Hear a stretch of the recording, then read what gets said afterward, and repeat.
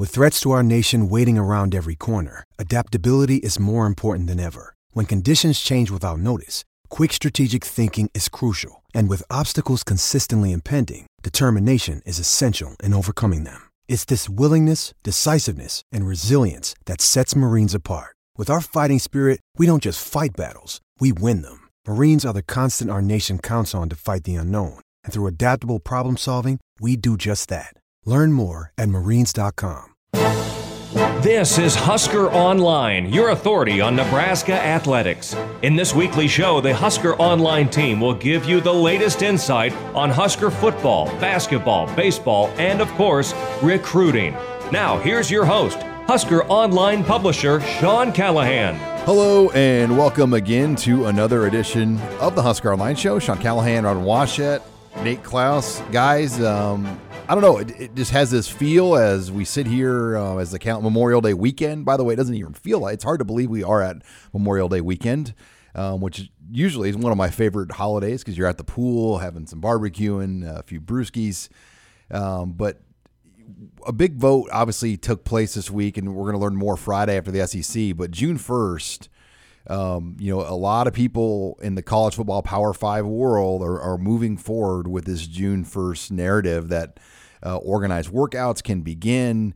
And really, this is the first step. I mean, I think if you can successfully get the Power 5 to all begin organized team activities by June 1, following state guidelines, meaning groups of 10, when they can be grown to 15, 20, whatever, but follow the state guidelines, I think this will pave the way to at least getting a season that might start on time.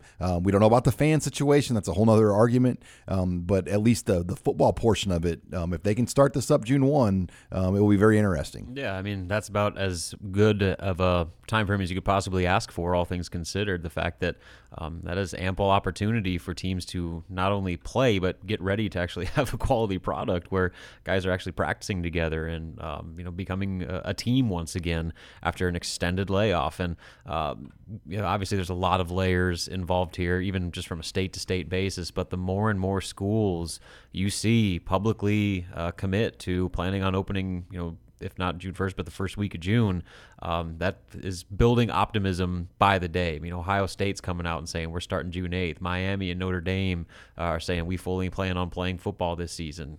Michigan, Jim Harbaugh said we've never even thought about not playing football this year. The SEC obviously has been pioneers, so to speak, in leading the charge back to football. So that is some pretty substantial players in the college football universe that all seem to be on the same page that football is going to happen. But now the issue is, what will it look like in 2020? I mean, as far as not only fans, but, adjusted schedules and travel issues. And so there's a lot of layers to it. But like you said, getting that first step of getting teams back together on campuses, working out, is critical in actually getting the ball rolling. Yeah, I think this whole thing is, in terms of the process of making it back and getting back at it, I think it's just a kind of a follow the leader type of deal. I think it's going to be kind of a domino effect where one conference, couple major teams, couple major conferences go ahead and say, yep, we're coming back. This is how it's going to look.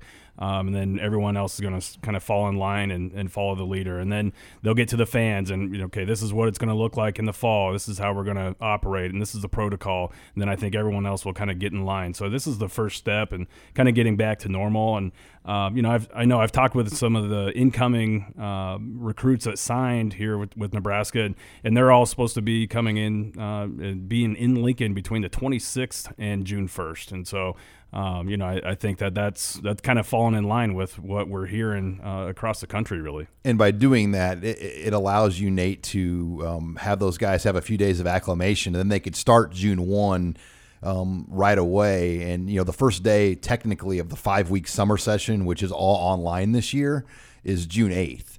So there would be a whole week essentially before the 5-week session starts, which it's kind of irrelevant this year because there won't be any classroom things going on. But we saw some other things this week of interest too. Notre Dame announced that they're going to start their semester 2 weeks earlier so then they can end the semester on Thanksgiving week, which, I mean, honestly, of all the things I've seen that are way far in advance done, that one did make sense to me. I'm like, you know what?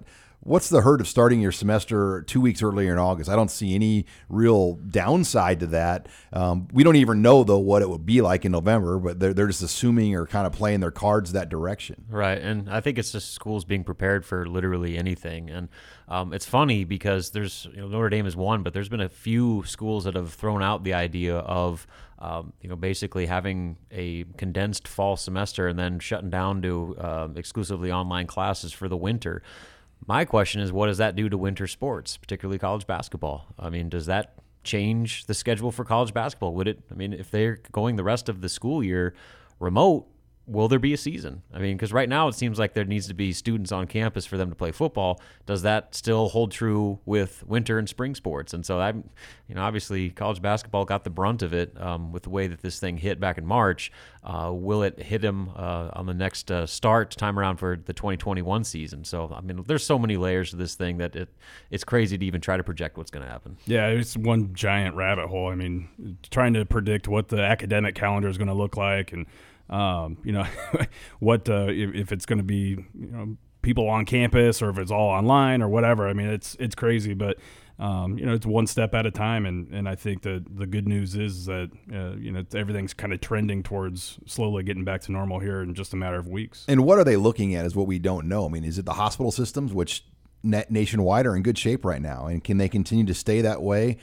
Because we're not going to stop the spread of this virus completely. I mean, people are going to get it, and I think we're learning more and more about who's more vulnerable, where it's happening, the types of places it's happening, et cetera. And I read a stat that in the entire SEC footprint, for example, there hasn't been one death of ages 18 to 22. So I think you have to be prepared that guys are going to get it, and it's not the end of the world if you're a perfectly healthy athlete.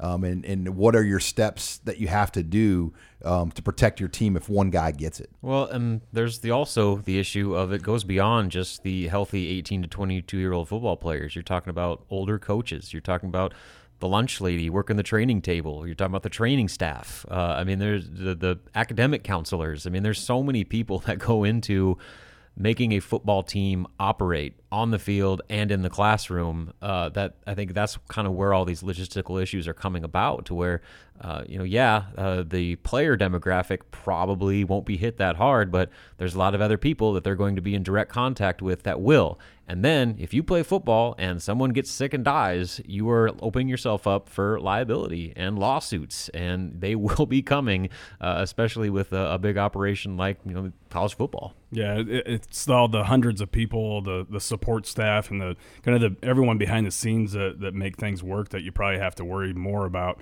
I would not want to be a college lawyer right now or representing universities. Well, maybe you would. Maybe you'd be raking it in. I don't know. But trying to protect your client, so to speak, right now, that'd be a tall order. I mean, I think it's almost a waiver process where people are going to have to say, all right, if you come, these are the risks you're taking. Like Disney Springs, which is the shopping mall connected to Walt Disney World. It's an outdoor shopping mall, kind of like Nebraska Crossing. They have a thing now posted there. You have to wear a mask, obviously, to shop there. But by coming here, the risk you're taking type of thing. You acknowledge. And you are liable for this on your side of it. You were not liable if you got sick. And I think there's going to be a lot of that. And, I think that's one of the things Congress and Senate are fighting for, too, is people that open businesses up and whatnot, they're afraid to get sued. Mm-hmm. And you have to protect that as well, because there's going to be a lot of people trying to probably do lawsuits over this. Nursing homes are going to get sued probably in places like New York, et cetera. And that like you said, there's a lot of money, in that you worry about that people could get sued over this. Mm-hmm. And so that, the idea of fans coming back to stadiums anytime soon, I think that's probably wishful thinking. I mean, just with that point being made that you're going to ask 90,000 people to sign a waiver to enter the stadium, which I'm sure they would, but that's... You're just asking for trouble at that point. So I think that's probably the furthest thing on the minds of college athletic administrators and conference commissioners, that we're just trying to actually play the sports. And down the road, once this thing gets a little bit settled, we'll start talking about bringing fans back. Yeah, I mean, the fans are a huge part of college football, obviously, but I do think that it'd be kind of wishful thinking to go ahead and plan on, using your tickets this fall or making it to every game and road game this coming fall. All right, much more to come here. You're listening to the Husker Online Show. You're listening to the Husker Online Show, your authority on Nebraska athletics. And welcome back here to the Husker Online Show. Sean Callahan, Robin Washut, talking Nebraska basketball now here, as it appears, at least, Robin, and I say appears because you just never know with the way basketball rosters turn, that Nebraska is done and they have set their roster here for this 2020-21 season. Your thoughts on kind of this roster with the final pieces they've added? Yeah, you never want to say never as far as roster attrition, but as of today, I do believe that they have a completed roster. And when you look at it, it's first thing that jumps out is they're old. I mean, of the scholarship players, all but 4 of them are juniors or seniors. And so that in itself makes this a different type of team than we're used to seeing, where the amount of attrition and roster turnover actually made them an older, more veteran team. So that, I think, is a bit of a luxury to work with, especially kind of considering the circumstances they're dealing with, with no one even being on campus right now. The fact that they've got guys that understand what it takes to succeed at this level. So that being said, they could potentially be, depending on who's eligible and who's not, 11 deep this year with their rotation, and that is a luxury, obviously, in many different ways. I know a lot of people this past week were asking about projected starting 5, and I guess if I had to guess right now, assuming some waivers are granted by the NCAA, I'd go Delano Banton, Kobe King, Trey McGowens, Teddy Allen, and Lat Mayen. But that 5 could fluctuate from a game-to-game basis depending on the opponent, and that's because they actually have pieces to work with, to where if there's a big lineup disadvantage, they can move some pieces around and be just fine. So that is another difference in this roster compared to especially last year, where there's actually some depth there. So the big thing now is getting these guys, most of which not only have never met each other, but there's some guys that have never even been to Lincoln, Nebraska, that are on this roster. And so getting them not only on campus and adjusted to life in Lincoln, but becoming a team, especially just not knowing what the offseason schedule is going to look like, what they're going to be able to do, because there's only so much you can do working out at home and playing, drill work in your driveway and doing Zoom meetings with your team. That's probably the next big hurdle for Nebraska, is getting this talent that they've assembled all offseason and making it into a unified team. Yeah, last year, we joked it was a good year to have the Italy trip. This would have been the better year, but they would not have been able to go. I mean, so all those trips obviously will be canceled. But Robin, my other question now is recruiting. AAU basketball, as we have learned over the years, it's big in April, May, and July. Those are some of the bigger months where all the coaches go out, all the recruits get seen. Well, we're not going to have any of that this year. We know that the recruiting is shut down.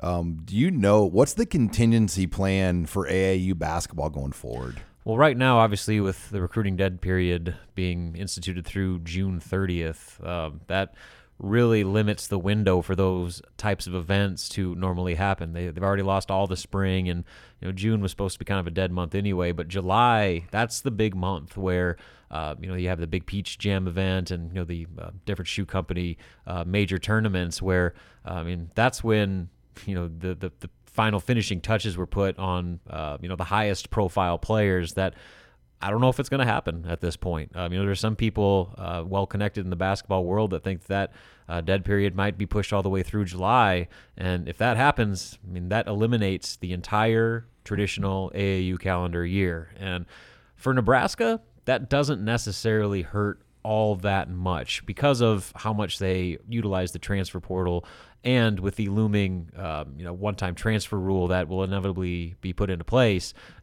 Nebraska doesn't necessarily need to rely or evaluate the high school market the way other schools do. So they're not as affected by this, but where, as far as to localize this thing, where this thing really hurts is in-state prospects that would potentially get multiple Power 5 offers or Division I offers by the end of the AAU season that they're just not getting the opportunity to get. Like, for instance, Jason Green, the 2022 forward from Millard North, he has one Power 5 offer, and that's from Nebraska. Had he been able to play on a normal calendar, he would have had numerous. I know that there's multiple high major schools that have been looking at him. They just haven't got a chance to see him yet. So his offer list is still at one offer, and that's just because teams haven't been able to see him. And Isaac Trout from Grand Island, another 2022 recruit, he would have been in the same boat. And so there's guys like that you really feel for that under normal circumstances would have been much higher profile recruits that just aren't getting a chance to be seen the way they normally would. And until the groups of people that can be in a room is lifted to over 50, I mean, it will be next to impossible to have. Those AAU tournaments, guys are just packed. It's like the benches all around the court. Because they're not in arenas. They're in like 7 to 8 court like multiplexes that everybody's just mingling around, and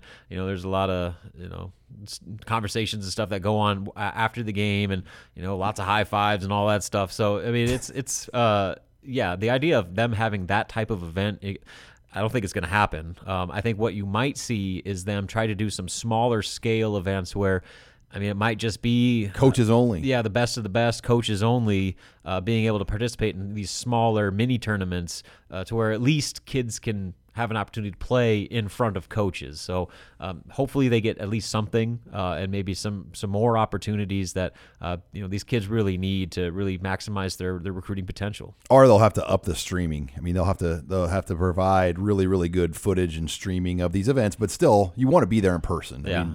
I mean, college coaches are going to have to adjust. I mean, this mentality that we're not going to offer until I see you, that's how Nebraska was under Tim Miles. I mean, they would give like conditional offers from assistant coaches, but there would not be an official Nebraska offer until Tim Miles saw the player. And I think that hurt him in a lot of respects. But guys like that with that mentality are going to have to adjust to where, you just kind of trust your gut and what you see on film and make a decision whether or not an offer, whether you're not. All right, let's talk schedule.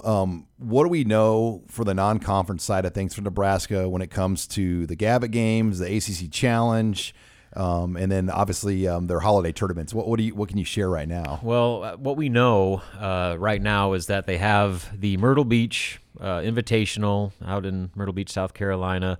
That's November 19th through the 22nd, and there's several teams. I guess Missouri's in that, Pittsburgh's in that, Utah State, Dayton. We'll see kind of what the bracket looks like as to who Nebraska would play. But that's the big one we know of. Some kind of bye games that they've been able to add are Cleveland State, which normally wouldn't be all that appealing, but Cleveland State is coached by Dennis Gates, who is the brother of Nebraska assistant Armon Gates. So there's a little family tie there. They got a game against IPFW or Purdue Fort Wayne, whatever they're called now, and then UMKC, Missouri Kansas City, and then obviously the game in Kansas City against Kansas State, and then the Big Ten ACC Challenge, and the opponents haven't been set for that yet. So that one's still to be determined.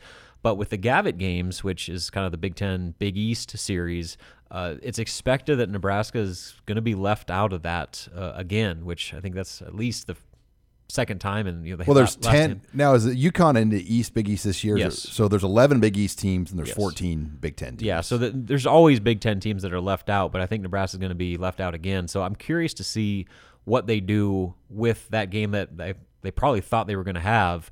Do they just throw another bye game in there, or do they go out and try to do another home and home with a Power 5 school that might be close, that maybe they could do a neutral site game, or there's a lot of options. But they've already scheduled relatively tough, much tougher than they did last year. And so with a team that has all these question marks about just familiarizing themselves with each other, do you want to take on too much and set yourself up for some early struggles? And they get Creighton every year, so they technically get a Big East opponent. They have an annual Gavitt game built in. But like Wisconsin plays Marquette, Xavier plays Ohio State, don't they usually every year? I believe so. So, I mean, you see a lot of normal Big East. I think Rutgers plays Seton Hall every year in games back and forth. Georgetown and Maryland play a lot. So, yeah, there is already a lot of crossover. I'll be curious if they finally get a home game in the ACC Challenge, Robin. They've gone two in a row. Straight. That's the second time since they've been included in that series. I guess since that series has been around that Nebraska's played back-to-back road games. So, and it's always a game against an old football rival. So let's relive the old Orange Bowl. Did Nebraska play this school in the Orange Bowl back in the 80s? Then Nebraska basketball will play them in the Big Ten ACC Challenge. Clemson, Florida State, and Miami, like in every single one of those. With some random, Georgia Tech, Wake Forest, Tech, and Wake Forest. Are those been the only 5? I can't remember if they played Boston College or not, but I do believe that's it because they played Clemson twice. They played Virginia Tech one year too, and Virginia Tech beat them. Yeah. So Nebraska actually has done pretty well in that series historically, not so much recently. All right. Well, when we come back, I've got a special guest joining us. New Nebraska Kicker Edition. Connor Culp, the LSU graduate transfer, will join us next here. You're listening to the Husker Online Show. This is HuskerOnline.com, your authority on Nebraska athletics. And welcome back here to the Husker Online Show. Sean Callahan here. As I told you before the break, we're going to be joined here by a very special guest, one of the newest and latest additions here to the Nebraska football team, former LSU kicker Connor Culp. Connor, first of all, congratulations on your decision here to transfer to Nebraska. I know you're coming off a national championship season as a part of it with LSU. So congrats here and welcome to Nebraska. Yes, sir. Thank you. Thank you for having me on air. Well, yeah. I mean, let's delve into it. I mean, you look at your career at LSU. I mean, there were some very, very talented kickers that you played behind, you played with. You had the chance to start in 2017. Just talk about your experience at LSU, what you gained from that and how you'll use that now here going forward to Nebraska. I definitely learned a ton while I was there. Like you said, I was fortunate to kick with a lot of very reputable kickers who had extremely good seasons and learned a lot from them, but most of all learned a lot about myself and what I'm capable of and how to handle adversity whenever it hits, and to just keep moving on and keep going. So we're joined here by new Nebraska kicker Connor Culp, and Connor, your true freshman year, you played with Cody Delahousse at LSU as he kicked, and that obviously touches a lot of Nebraska fans because he was involved on that night with Sam Foltz. I mean, did you know much about Nebraska, about Sam Foltz? Obviously, all your time with the Chris Saylor kicking camps and things. I mean, how familiar were you with Nebraska and Sam Foltz and the kicker punter tradition here? To be honest, before I've heard of Sam, he was an exceptional punter. And it wasn't until, unfortunately, the accident happened, where I learned a lot more about Nebraska and Sam based off of Colby. And, it sent a shock through kind of the whole kicking community, and what Nebraska did first punt of the year to honor Sam was just really awesome, and I'm so fortunate and blessed to be able to be a part of that culture and family, and just try and live up to what Sam's expectations would be of me. We're joined here by Connor Culp. Connor, walk us through the end of the season for you. Obviously, you win the national championship in January. You put your name in the transfer portal at that point. What was your thought process then, and when did you first hear from Nebraska about coming to Lincoln? So all the way up until the last snap of the game, my focus was with LSU and doing whatever I could to win a national championship, and thereafter was whenever I started looking at schools and trying to reach out to some who I thought would need a kicker for this next year, possibly taking a grad transfer. And it wasn't until March where Coach Rutt the special teams coach reached out to me and explained to me the situation they had last year. And I've been kind of silently committed since early April. But I just thought it was an opportunity that I couldn't pass up. Being able to kick at a school like Nebraska is just a blessing in and of itself. And I couldn't be more excited to get out there. Yeah, I'm curious on your approach there to keep it silent. In the world that we live in now, everyone's so quick to tweet out news and Instagram it or whatever. Obviously, you kept this pretty quiet. What was behind your thought process of just trying to keep this under wraps for really, it sounds like, since March? I'm not huge on social media. I'm not really one to seek attention from others, and I guess I don't really need or have the urge to tell everyone what I'm doing. It's just me, and then next thing I think about is what do I need to get done to perform the best. So little different, but it's just my take on doing things. Connor, when you look at the situation at Nebraska right now, what has Jonathan Rutledge told you, and kind of what are your expectations? Obviously, there's other kickers that are here on campus too that will compete, but I mean, do you have an idea of what you're walking into, and are kickoffs as well something that you're hoping to get a chance to do as this season? Yeah, absolutely. I heard about the kicking situation, but all I'm really focused on is getting myself prepared for camp and starting to compete and do everything I can that's in my control to the best of my abilities. And, if I'm fortunate enough to do both kickoffs and field goals, that'd be great. But still got to earn the starting position.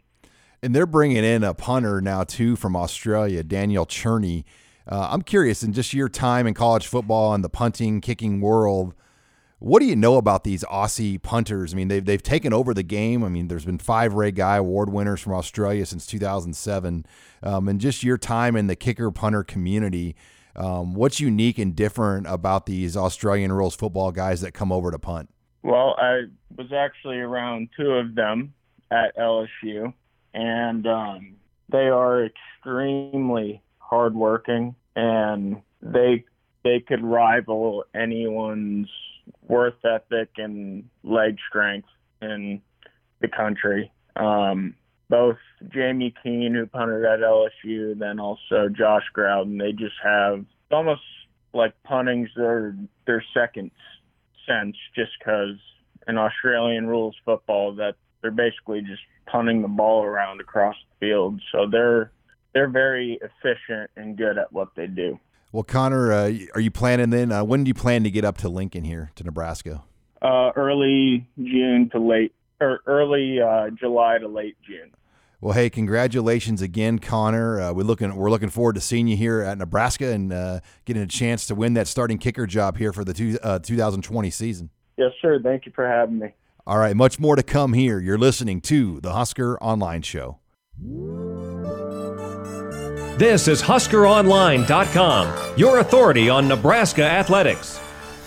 And we're back here on the Husker Online Show. Sean Callahan, Robin Washett, Nate Klaus, bringing in Husker Online's Allie Snow, joining us here now with the weekly mailbag. Allie, what do you have this week to start us off in the mailbag? First question is a basketball question. Is there a future NBA player on next year's Nebraska roster? Nebraska's coaches think so. For sure, Delano Banton's probably at the top of the list. I mean, being a 6'8" guy that can be a point guard, that is very appealing at the next level in the era of positionless basketball. So, I mean, he's one, but, I mean, you got a guy like Trey McGowens, who's a former 4-star top 100 player who started almost every game of his first 2 years at Pitt. I mean, he's going to be a factor. Teddy Allen. I mean, he's a guy that a lot of people think if he didn't have the issues he had personally over the last few years, he could be a pro by now. And so Yes, I think there's at least one, maybe not a couple, depending on how things go. And with Fred Hoiberg's track record, I would certainly not rule it out. All right, from who you have talked to or what you know, do you feel like Frost and the staff are approaching this season differently than his first two? I just think this whole season in general is different. I mean, without really knowing the parameters of what it's going to look like and when you'll start. But I do think they have a better idea of the conference, the type of players you need to have in this conference to win. And I do think now they have 2 full recruiting classes on campus that they truly recruited, the 19 and the 20 classes. So, yeah, I think it's turning over for the good. You're starting to see that length they've added show up on the offensive line and the secondary. The news on Xavier Betts qualifying was huge last week. Omar Manning looks to be on track to get here as well. So you're going to see a much bigger physical wide receiver group. So I do think this team had some holes that showed up big last year, and they've really done a good job in addressing that here in year 3. Yeah, I think just the influx of competition at pivotal positions is definitely a new approach to where there's nothing going to be handed to anybody, and that includes the quarterback position, to where there's going to be competition across the board, and I think they realize they have to do that. Obviously, they focused a lot of attention on special teams, but bringing in guys that are going to be battling at literally every position, that's kind of the old saying that competition breeds, championships, and hopefully, some of the areas where they've been struggling by having multiple players that are not only competing for the job but are talented enough to make you a better team.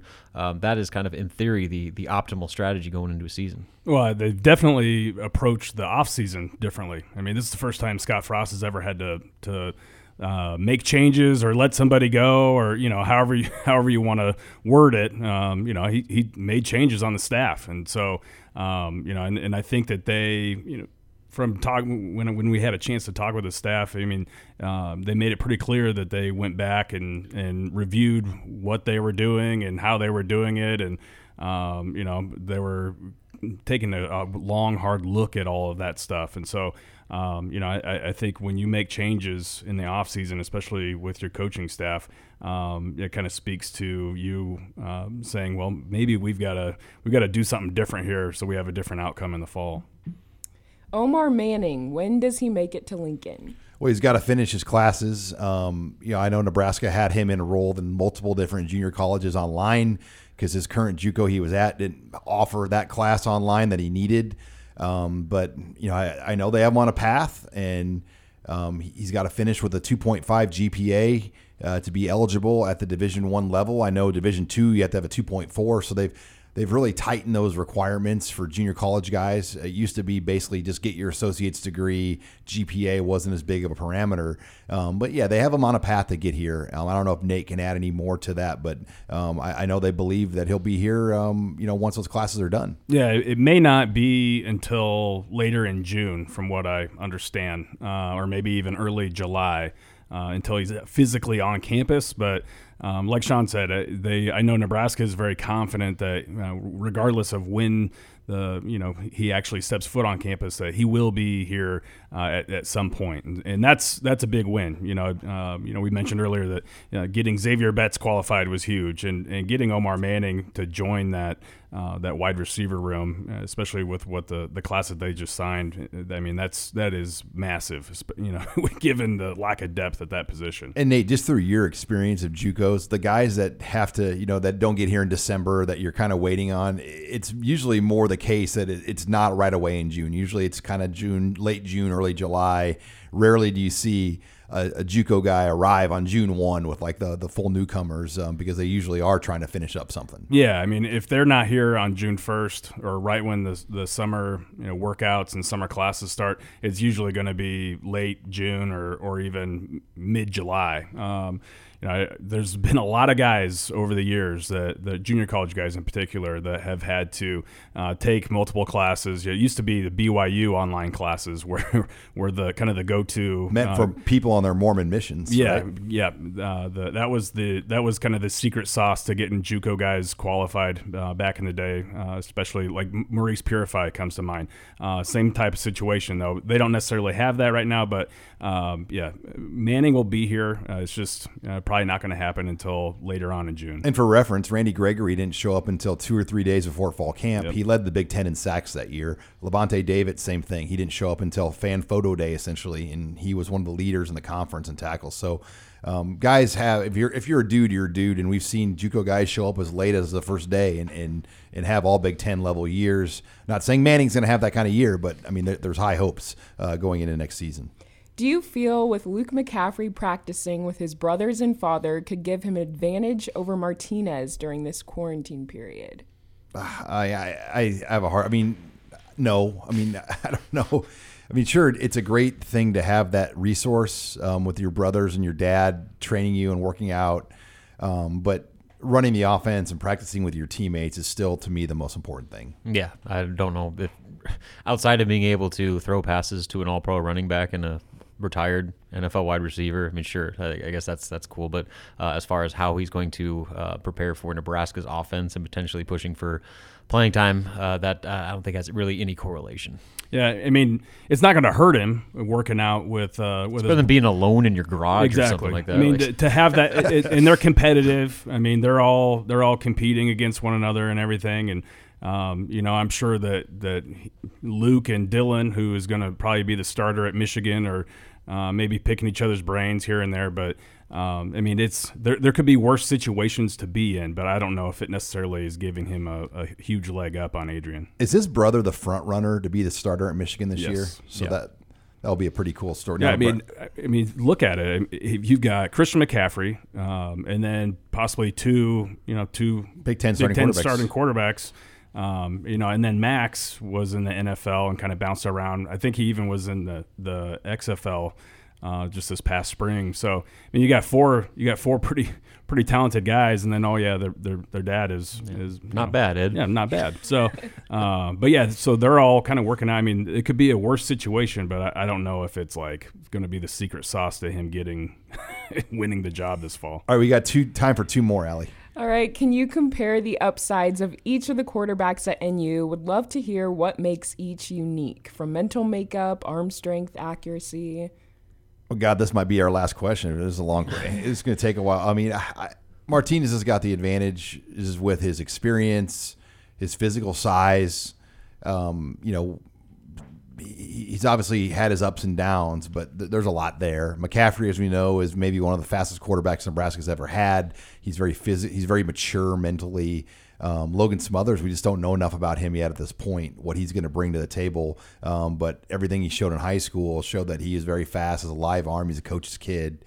They all kind of fit the makeup that Mario Verduzco is looking for and Scott Frost is looking for with that position. I think Adrian has everything that they want, except for the fact that he's now injury prone. Will he be able to stay healthy, I think, is the ultimate determining factor as to what that position looks like this year. With Luke McCaffrey, talent, an abundance of it and potential, but he's just unproven. He just hasn't had the opportunity yet. So, I don't know enough about Smothers, but I think that all those guys, like you said, Sean, fit what they want the quarterback position to be in this offense. And right now, Adrian's the front runner, but that could be temporary if he's not able to stay healthy. Yeah, I mean, I think Adrian's kind of the guy. If you drew up a quarterback to operate in the system, he was that guy. But now he has been a little injury prone. Maybe made some poor decisions this past season.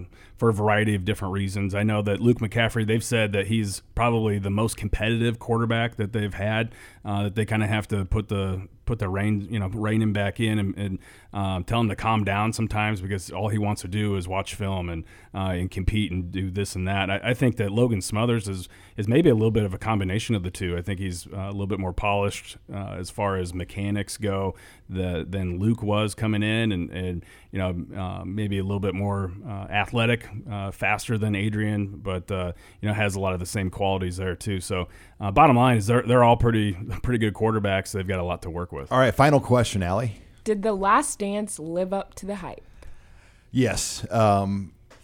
I was kind of like, man, they're really blowing this thing up. And, there was very few things that I've watched 10 things in a row like that on 10 Sunday nights or 5 Sunday nights over 5 weeks. But the biggest thing growing up in the 90s, I was born in 1980. So that was like right in my wheelhouse. And it just brought back so many memories of what we saw. And I truly believe the NBA was a better product back then because the star power was better and there was a level of class and professionalism that those stars carried themselves with that really gave the NBA just, its biggest stage. I mean, there's so many people would get home on Sunday from church and you would watch the doubleheader or tripleheader every Sunday because you wanted to watch those guys on TV. And Michael Jordan meant that much to the game. And it was before Twitter and before social media and all these things.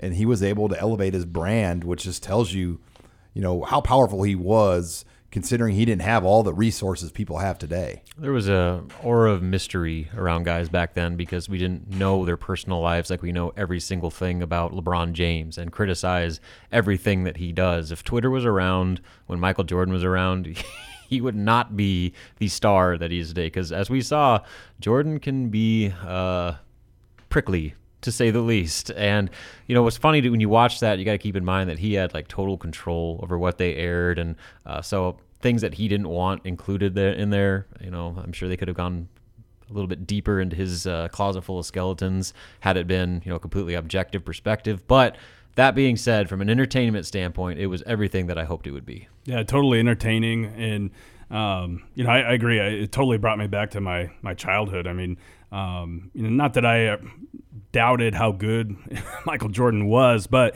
it was a good reminder, like, wow, he was just absolutely phenomenal. Because after you don't see something for a long time, it kind of fades a little bit. But it was interesting to me just how much kind of control he had. He elevated the NBA so much as far as making it popular around the globe. That was one big takeaway I had. And the other two was he's probably lucky that social media wasn't around back then, because can you imagine people getting pictures of him playing cards in the casinos and things like that, or on a golf course gambling or whatever. Mm-hmm. So it was probably good that he had his moment in the sun then rather than now. How about Gus and Waz, the two guards? Yeah. Those guys were awesome. Like and they both have passed away over the years, but just like the backstory of like those security guards, and I guess Waz's daughter, she's released some pictures that people have posted of him, and just all these little things that you didn't know about Mike. Now, Allie, you're a youngster.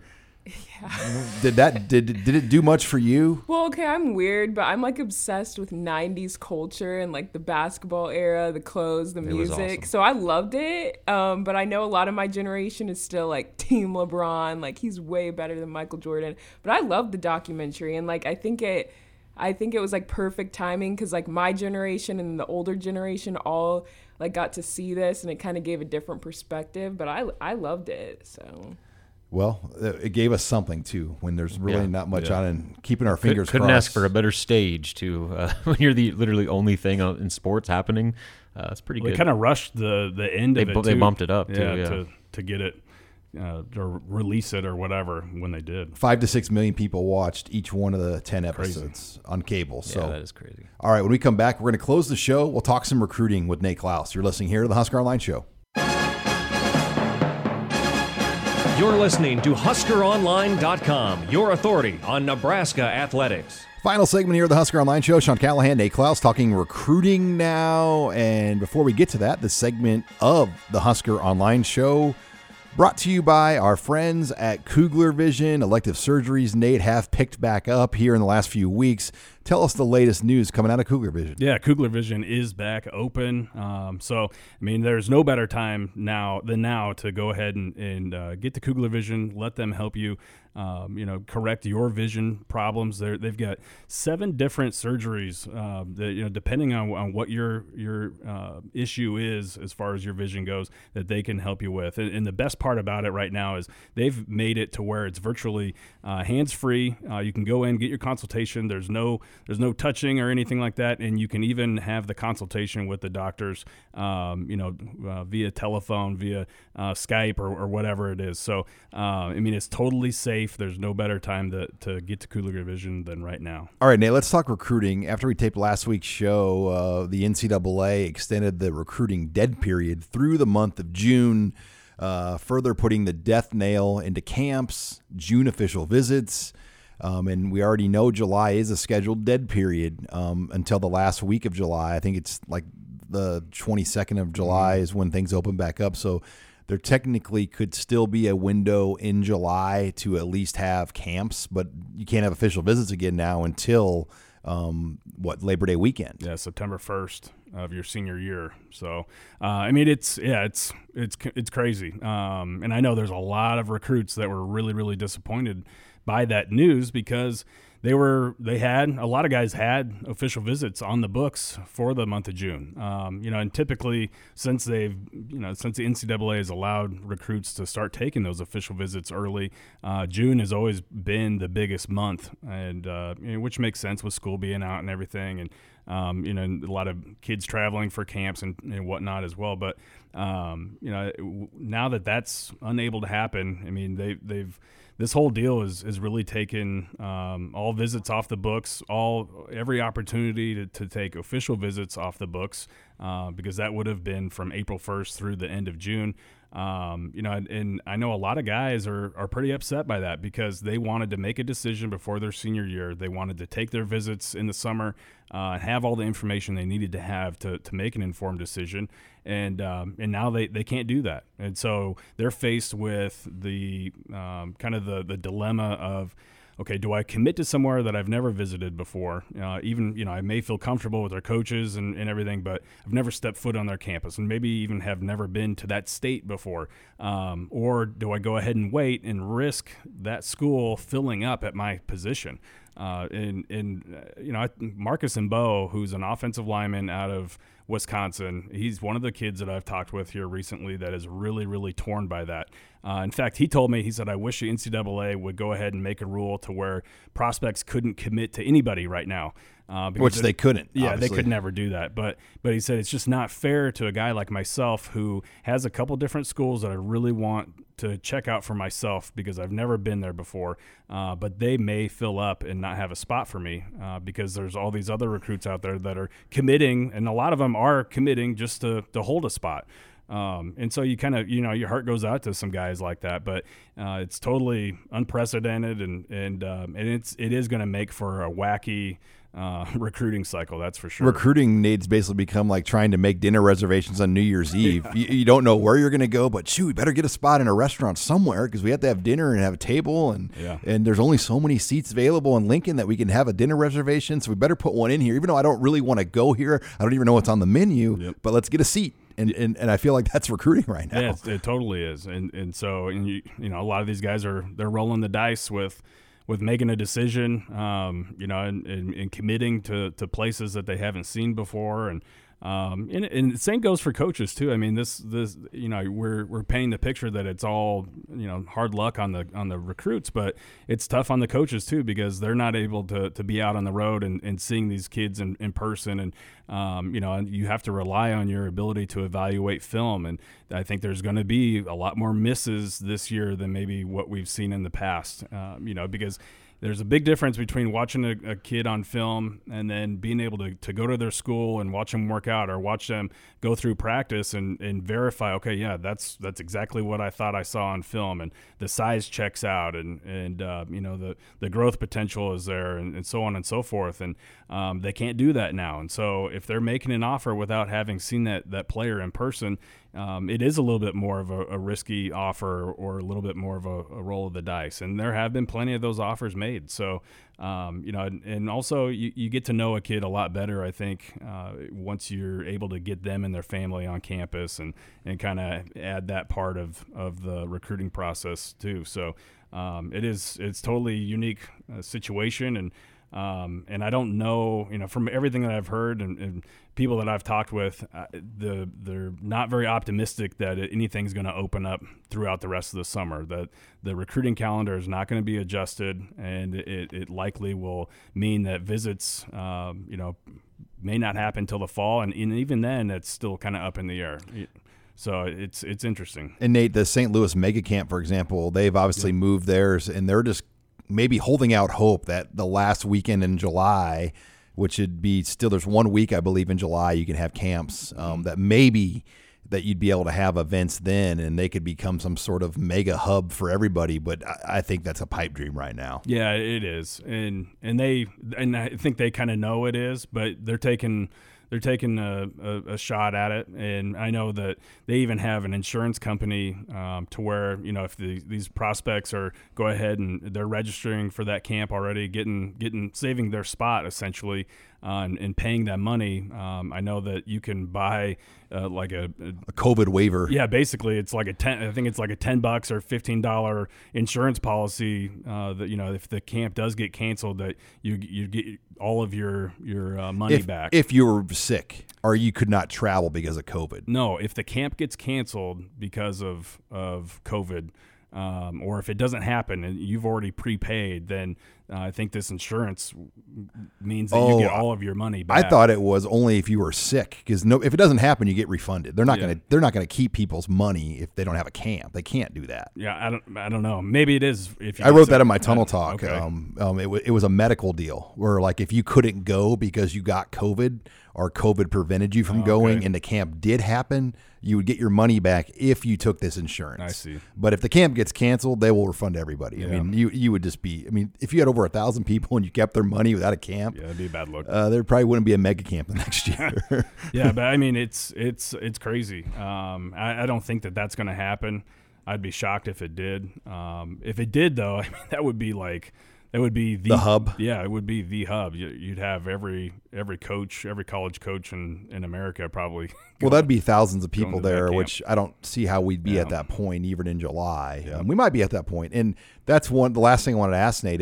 If fans are restricted, limited this season, and you're allowed still to have official visitors for games, that puts Nebraska in an interesting spot because their big selling point is the fans, is the weekend in Lincoln. And now you don't have that.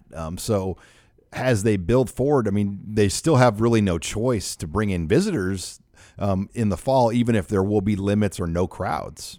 Yeah, I think that it's going to be interesting how they handle that. And obviously it's going to be case-by-case basis, and a lot of it will depend on when that prospect is hoping to have a decision by. If they're wanting to commit before the end of the season and sign early in December, then it might make sense to bring them in, even though arguably your biggest or one of your biggest selling points, which is the game day atmosphere and the fan base and so on and so forth, they won't be able to experience that.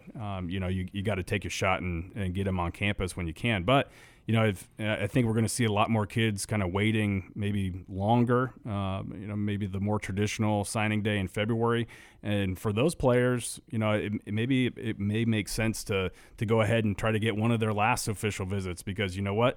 They're not going to be able to come in and experience all the pop and circumstance that surrounds the game days and the fan base and everything. So it may make more sense to just go ahead and wait and try to get one of those last visits before they go ahead and do something in February. Well, plenty to follow as with the recruiting now. You just don't know when it's going to break and when it's going to happen. So make sure you're on Husker Online as Nate, Mike, Brian, the entire recruiting team will keep you up to date with the latest information. Thanks again for joining us this week on Husker Online, your authority on Nebraska athletics.